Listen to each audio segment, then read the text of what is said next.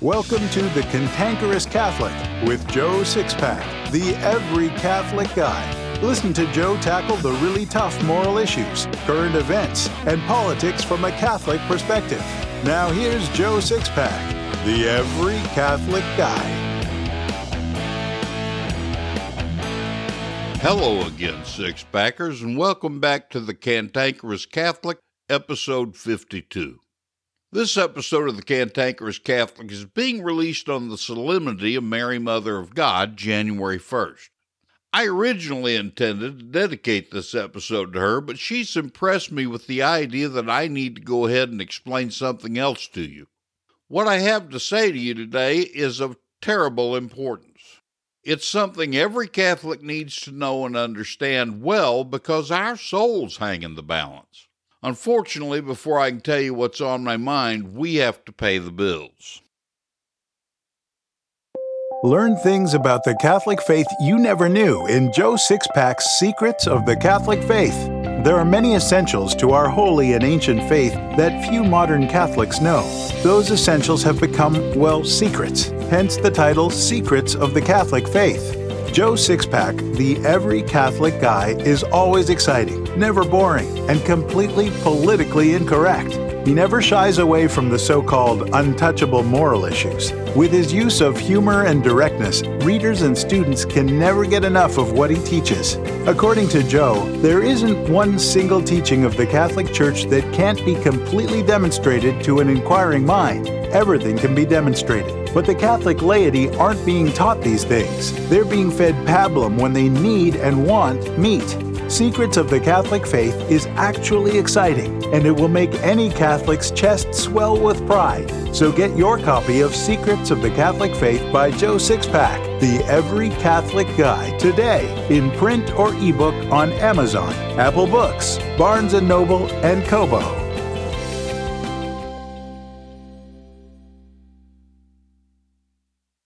I've spent the last 30-plus years teaching our holy and ancient faith, evangelizing souls, and being used by God to make hundreds of converts and reverts. I never wanted to evangelize. In fact, I've resisted it every day of the last 30 years. Yet I'm most happy when I'm sharing the truths of the faith. I've been referred to by some people as a walking Catholic encyclopedia. I've read over 1,000 Catholic books. I've been through the very rigid training of the Marian Catechist Apostolate, devised and written by Father John Hardon. I'm also well-formed in church history, moral theology, apologetics, and sacred scripture. Now, I'm not bragging about the knowledge I possess, despite how all this may sound. I'm really wanting to make a much bigger point. I've told you over and over again that you need to learn the faith well. Why do I continually harp on your need to learn the faith? Well, it's a simple, logical truth that you can't live what you don't know. Living anything requires at least a basic knowledge of the thing being lived. Even a ditch digger had to be taught how to use a shovel. Sadly, the typical practicing Catholic has less knowledge of our faith than the ditch digger has about his shovel. All of that stated, you must understand that there's an entire element I've neglected talking to you about because I've been so focused on trying to motivate you to better learn and understand the faith. As I've already said, I know the faith very well. In fact, there have been some priests who've told me I know the faith better than a lot of priests. Now I'm going to tell you what all that knowledge of the faith is worth. I can take everything I know and a buck and go buy a cup of coffee, or I can just take a buck and go buy a cup of coffee. Do you know who in all of God's creation knows the faith better than anyone else in the world? That would be Satan, God's greatest enemy. While I may know the Catholic faith better than most people, Satan knows it perfectly.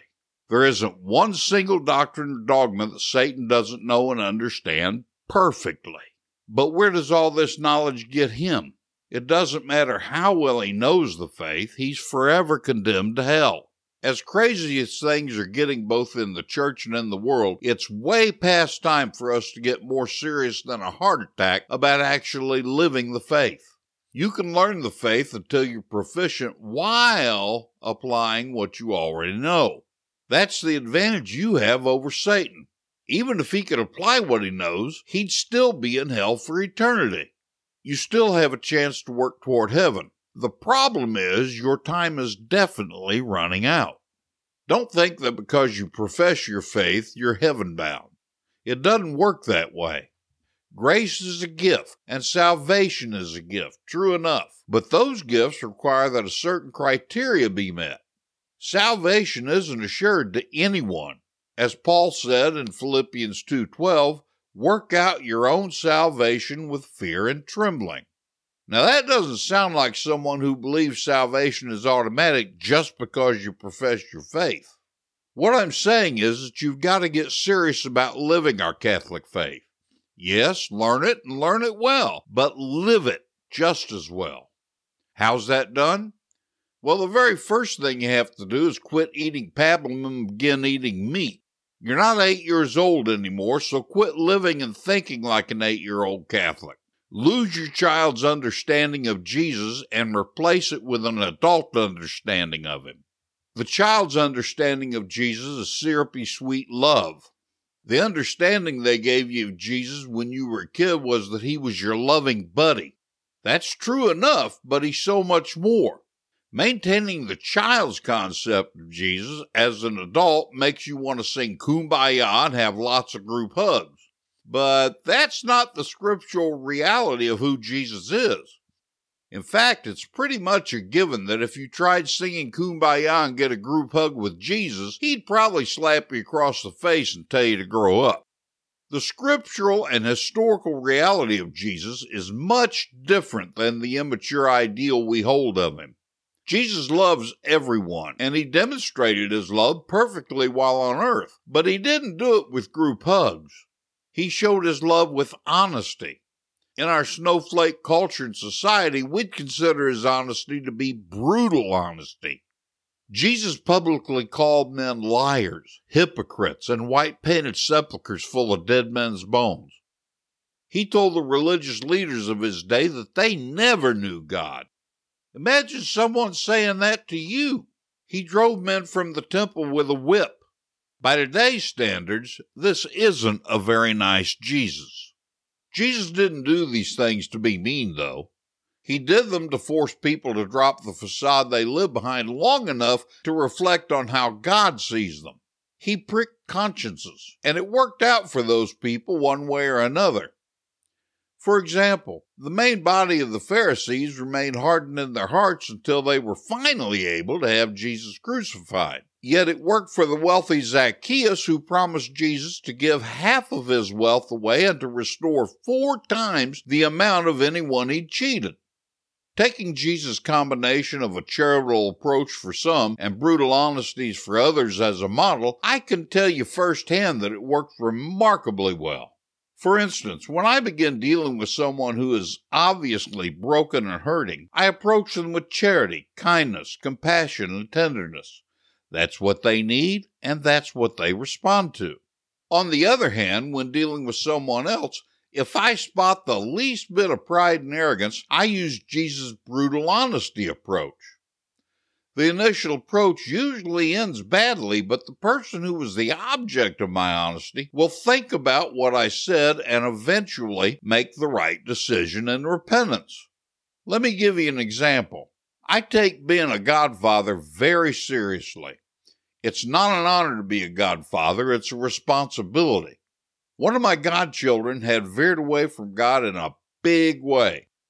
I spoke to him about it with brutal honesty. Now, I'm a big man, and in those days I was over 6 feet tall with broad shoulders and powerfully built. My godson dwarfed me in size and power. I have to admit I feared what he could do to me, but I didn't care. His soul meant more to me than the dread of anything he could do to me. What I said to him angered him enough that he beat me mercilessly and left me on the floor unconscious with a smashed-up face and broken ribs. Yet several hours later he returned to me, begging my forgiveness. I held that giant of a man in my arms as he wept tears of genuine contrition. Despite the potential for bad outcome, we have to assume and imitate the adult vision of the Jesus of history. In these times, we're obligated to use brutal honesty with our fellow Catholics. Don't worry about losing friends or ruining relationships with your fellow parishioners. Your first relationship responsibility is with God. If you lose friends and ruin relationships, but do so for the love of souls, who cares? God much prefers you love the souls He created than to say nothing and watch those souls edge toward the abyss of hell. Just be sure that if you're going to use the brutal honesty approach, that you're not throwing rocks while living in a glass house. And that leads to the next thing I want to talk about. It's time to begin taking Jesus at His word, believing the things He said. You may think you already know that, but you probably don't. Every Catholic obligation we have can be placed under two primary categories. The first is to share the faith, evangelize. That's another topic for a discussion at another time. The second category is the one I want to focus on. In His Sermon on the Mount in Matthew's version, Jesus said, "You therefore must be perfect as your heavenly Father is perfect." Wow! In my opinion, that's the most profound commandment Jesus gave us. He's telling us to be perfect. How perfect? As perfect as God the Father. Well, how perfect is God the Father? He's infinitely perfect. In other words, Jesus is commanding us to become saints. A modern way to look at it may be to say you need to become God's rock star. And yes, it's a command. Notice He didn't say try to be perfect. He said be perfect. Is achieving perfection possible? Well, if it wasn't, Jesus never would have commanded it. Perfection is the very definition of sainthood. We can't do it on our own, though. Perfection comes from a lifetime of cooperation with God and the graces He sends us. The whole reason why Jesus gave us the Catholic Church and their sacraments is to help us in achieving perfection of soul. So if you don't want to be perfect, a saint, then why in the world are you a Catholic? Becoming perfected is simple, but it's not easy and requires a lot of hard work. The great thing about it is that you don't have to go for it alone. I'd strongly recommend you get a good spiritual director. Be careful about who you choose to direct your soul. Just because a man's a priest doesn't necessarily mean he'll make a good spiritual director. There are some priests in the world who aren't faithful to the church's teachings or their sacerdotal vows, but I'm not too worried about you seeking out one like that as a spiritual director. After all, you're six-packers, and six-packers are serious Catholics. Most priests are good, holy men who take the teachings of the church and their priestly vows seriously. But you still have to be careful, not because they aren't good priests, but because they might not be equipped for the task. Not all priests are at all equipped to be spiritual directors. Most aren't trained for it. And among those who are, most haven't been trained in classical spiritual direction. Priests who aren't trained or have been trained in this modern psychologically based mumbo-jumbo might possibly end up having the opposite of the desired effect and cause grave consequences for your mortal soul. That's not the priest's intention, though. It's just what it is. In addition to avoiding the sort of priest already mentioned, I wholeheartedly recommend you avoid asking a nun or layperson to direct you. There may be some real good ones out there, I'm sure, but your best bet is always a priest, because a priest possesses the sacramental graces of holy orders. The age of the priest doesn't matter, only the degree of apparent holiness. My spiritual director has only been a priest about 8 or 9 years, but he's a very holy man who's well-versed in classical spiritual direction and care of a soul. Under no circumstances let anyone get away with telling you the old ways of spiritual direction don't work anymore, that mankind and the church have advanced beyond those archaic ways. That's a bunch of baloney. Times may change, but man is the very same as he was when our first parents gave us original sin. Besides, how many saints do we produce today with these so-called new ways? When classical spirituality and direction were at a peak, hundreds, maybe even thousands of saints came flowing out of the heart of the church. If classical spirituality was good enough for the likes of St. Teresa of Avila, St. Anthony of Padua, St. John Bosco, and numerous others, it should certainly be good enough for you. While you're looking for a good spiritual director, begin building a deep relationship with God in prayer. Personally, I think the very best book to help you do that is called Fire Within from Father Thomas Dubay. I've got a link for it in my show notes. Speaking of reading, there are two types of reading you need to begin on a daily basis. One thing you need to begin reading is books about the lives of the saints. If we make a metaphor by saying God is a giant diamond, then the saints are the facets of that diamond, reflecting His light in their unique way. Reading these books will help you immensely in your journey to perfection. I've got links in my show notes to companies who publish and sell saints' biographies you can always count on for orthodoxy. The other form of daily reading you need to begin is reading the Bible. Just 15 minutes a day will do it. You may start out dreading this because you've got a preconceived notion that Scripture is boring. It's not, though. Begin by reading the Gospels and Acts. I can pretty much promise you that if you make Bible reading a daily discipline, by the time you finish Acts, you'll realize you've become addicted. If you have any version of the Bible besides the Revised Standard Version, you really need to get one of those. This is the version used by all genuine Bible scholars when they need an English translation, because this is the most accurate version in English available. I have a link in my show notes for the one I most recommend. Joe Sixpack, the Every Catholic Guy, has given you your marching orders. The things I'm telling you need to do need to be done all at the same time, but you're a six-packer, so you can do it. Let's sum it up. Learn our holy and ancient faith well. You don't have to become a theologian, but you've still got a lot of work to do. A great place to begin is by attending my weekly webinars or get my book, Secrets of the Catholic Faith. Either way, this is really just basic stuff, despite the Catholics think it's advanced stuff.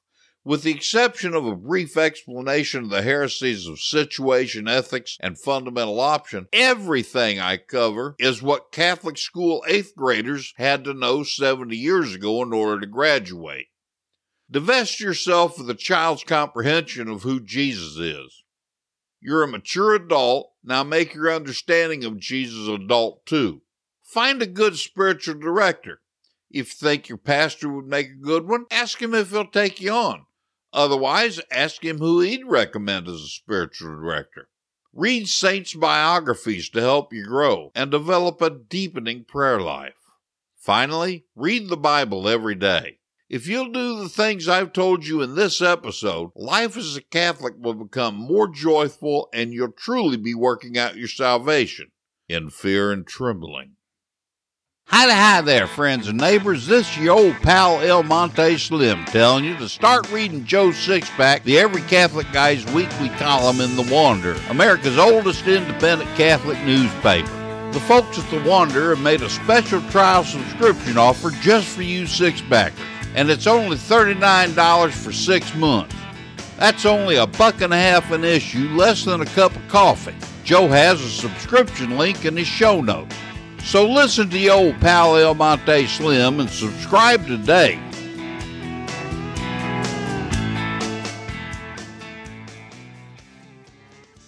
Joe Sixpack, the Every Catholic Guy, wants to make sure you're informed about all the Catholic news you need to know. Here's Joe Sixpack's top 5 Catholic news picks for this episode.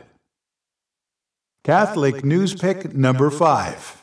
Hats off to LifeSite News. Guinean Cardinal Robert Sarah strongly criticized LGBT ideology that he said is overrunning governments and education centers while tracing the ideology to the root of widespread acceptance of contraception about 7 decades ago. You can read the whole story by clicking the link in my show notes. Catholic news pick number 4. Hats off to LifeSite News. St. Luke's Health, the Woodlands Hospital, told Jeannie Drude she was no longer welcome as a newborn photographer after the Catholic hospital tried to pressure her client into an abortion. The mother didn't want to have an abortion, and Jeannie informed her that the doctor could not legally coerce her into killing her preborn child, as Jeannie had faced similar situation in her own pregnancies. Jeannie was then told on October 23rd she was no longer welcome on the premises. You can read the whole story by clicking the link in my show notes. Catholic News Pick number 3. Hats off to the Catholic Herald. Archbishop Vincenzo Paglia, president of the Pontifical Academy for Life, said that he would be willing to hold the hand of someone dying from assisted suicide, and that he doesn't see that as lending implicit support for the practice. You can read the whole story by clicking the link in my show notes. Catholic News Pick number 2. Hats off to Catholic News Agency. The German Bishops' Conference has committed to, quote, newly assessing, end quote, the Universal Church's teaching on homosexuality, sexual morality in general, as well as the sacraments of ordination and marriage. The commitment comes at the beginning of a controversial 2-year synodal process by the German hierarchy. You can read the whole story by clicking the link in my show notes. Catholic News Pick number 1. Hats off to Flag and Cross. A 29-year-old woman is still behind bars after shooting the father of her children in self-defense, all because she didn't have a concealed carry permit for the weapon she possessed. The man, meanwhile, has been released on bond. Where's the justice? You can read the whole story by clicking the link in my show notes. Warning to snowflakes. If he thinks it, he says it. It's time now for Joe Sixpack's Common Sense Catholic Commentary. I've never understood why, but for some reason it seems that a lot more people die unexpectedly around Christmas. I began thinking about that when the brother-in-law of one of my closest friends died a couple of weeks before Christmas. And that made me think about my friend who died unexpectedly just over 3 years ago. My friend, who was a couple of years younger than me at the time, was Father Timothy Bannis. He was a very holy priest, and everyone in the parish loved him deeply. Father and I spent countless hours in the rectory engaged in conversation about all things Catholic, so I was especially familiar with His Holiness. When I was first told Father died, I immediately prayed for the repose of his soul, just the way my godfather had taught me after I converted to Catholicism. I knew that he was probably suffering the pains of purgatory despite his apparent degree of holiness. Unfortunately, I quickly learned that other parishioners didn't share my view. There were several masses and events in the parish surrounding his death and leading up to the funeral. At one such event, I was talking to an elderly parishioner who told me Father was now in heaven. I was horrified. I said, maybe, but we're still obligated to pray for his soul because chances are greater that he's there, being purified for heaven. She actually got angry with me for saying that. I tried to explain that we have no way of knowing whether Father's soul is in heaven, and our neglect to pray for his soul is a cruel injustice to him. What took place between this parishioner and me spotlights an area in thinking that's crept into Catholic thought the last 50 years. Purgatory seldom gets preached from the pulpit, and I know from personal witness it's almost never taught sufficiently in RCIA and religion classes, and the greatest input about death that Catholics get is from Protestants who don't even believe in purgatory. So who in the world can blame Catholics for their ignorance about this vitally important matter? I certainly don't hold my fellow Catholics at fault for not knowing or understanding purgatory, but I do hold myself accountable if I fail to help them overcome their lack of knowledge. And that's what I'm going to do in this week's Common Sense Catholic Commentary. Here's how the Catechism of the Catholic Church defines purgatory. All those who die in God's grace and friendship, but still imperfectly purified, are indeed assured of their eternal salvation. But after death they undergo purification, so as to achieve the holiness necessary to enter the joy of heaven.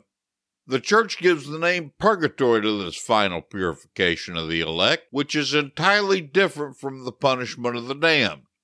Therefore, it's in purgatory that the last vestiges of love of self are transformed into love for God.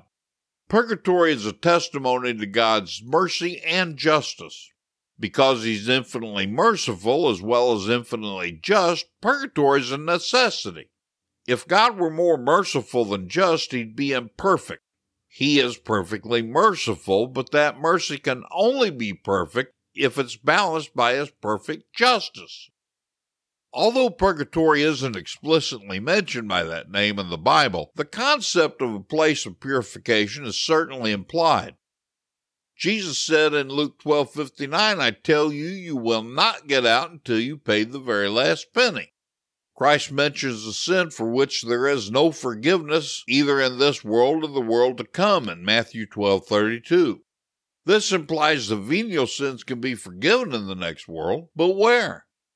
Hell is eternal punishment, and, quote, nothing unclean shall enter heaven, according to Revelation 21:27, and even venial sin causes the soul to be unclean. So the implication is clearly purgatory.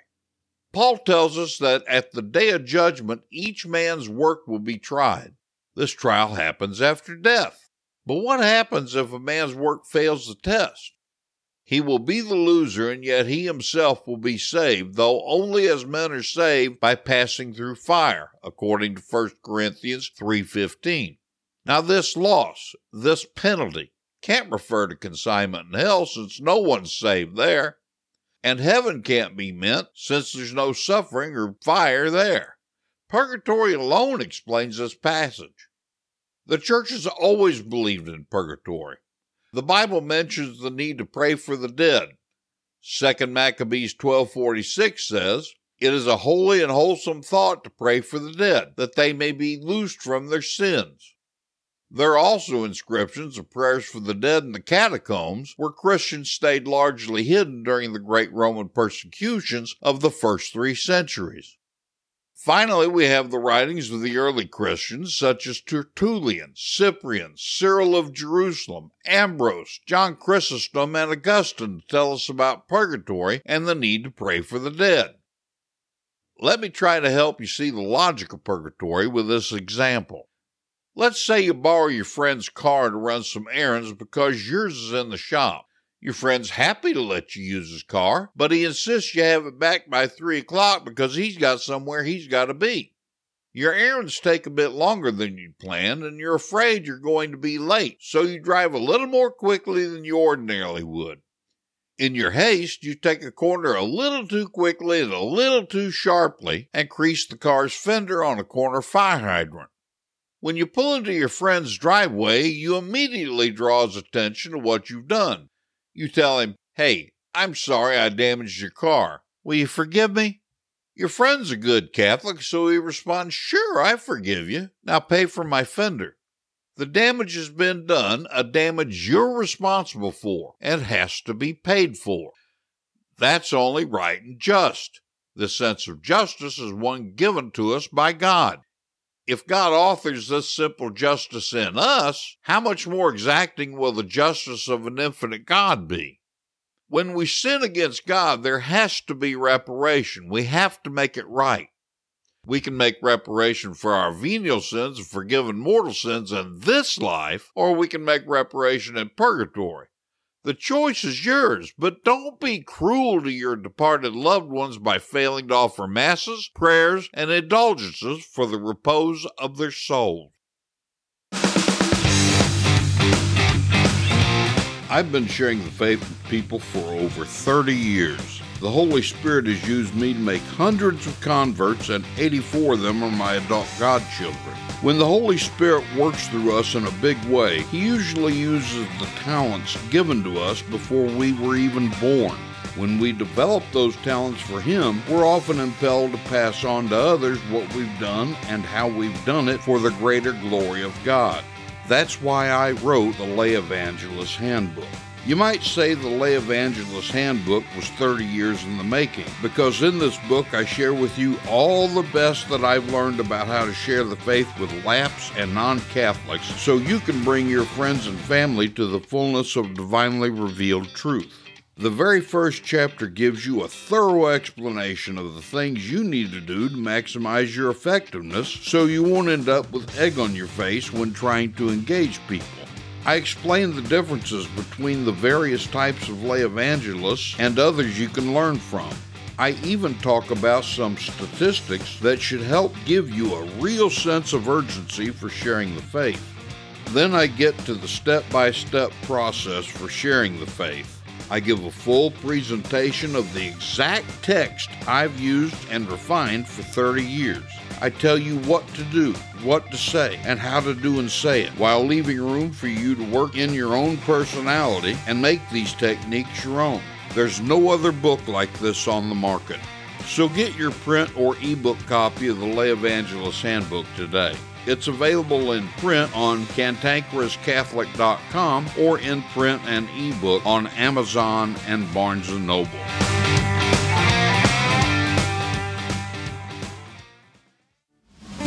I believe a really great way to teach the faith is through stories, parables, and anecdotes. So here's today's story. In a Franciscan friary in Paris many years ago, one of the friars died who was known as Angelicus because of his holiness of life. A fervent member of the community, who was also a doctor of theology and close friend of Angelicus, neglected to say the 3 holy masses that were customary in this friary to be said for the soul of each departed member. He didn't offer the masses because he felt Angelicus didn't need the help. But Angelicus, who was thought so perfect, was in purgatory. One night Angelicus appeared to his friend and begged him to celebrate the 3 masses. He said, "No one can realize how exacting God's judgments are, and how exacting his punishments. He uses his omnipotent power to purify the souls in purgatory so they can be made worthy of heaven." The theologian was sorry for his neglect and offered the 3 masses. Angelicus was released from purgatory. The theologian himself began working with greater zeal for his own personal holiness. Angelicus couldn't be released from purgatory until all the temporal punishment due for his forgiven sins were finished. All the prayers offered for him were only partial indulgences. Indulgences certainly remit the punishment due, but a partial indulgence only remits a portion of them.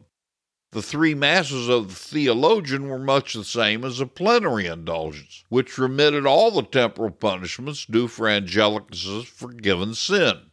What are you doing for your loved ones and friends? That's it for this episode, Six-Packers. Be sure to come back and listen to next week's episode. If you like the Cantankerous Catholic, be sure to write a review wherever you download it so other like-minded Catholics can more easily find it. And be sure to visit my show notes to get links to other things relevant to this episode.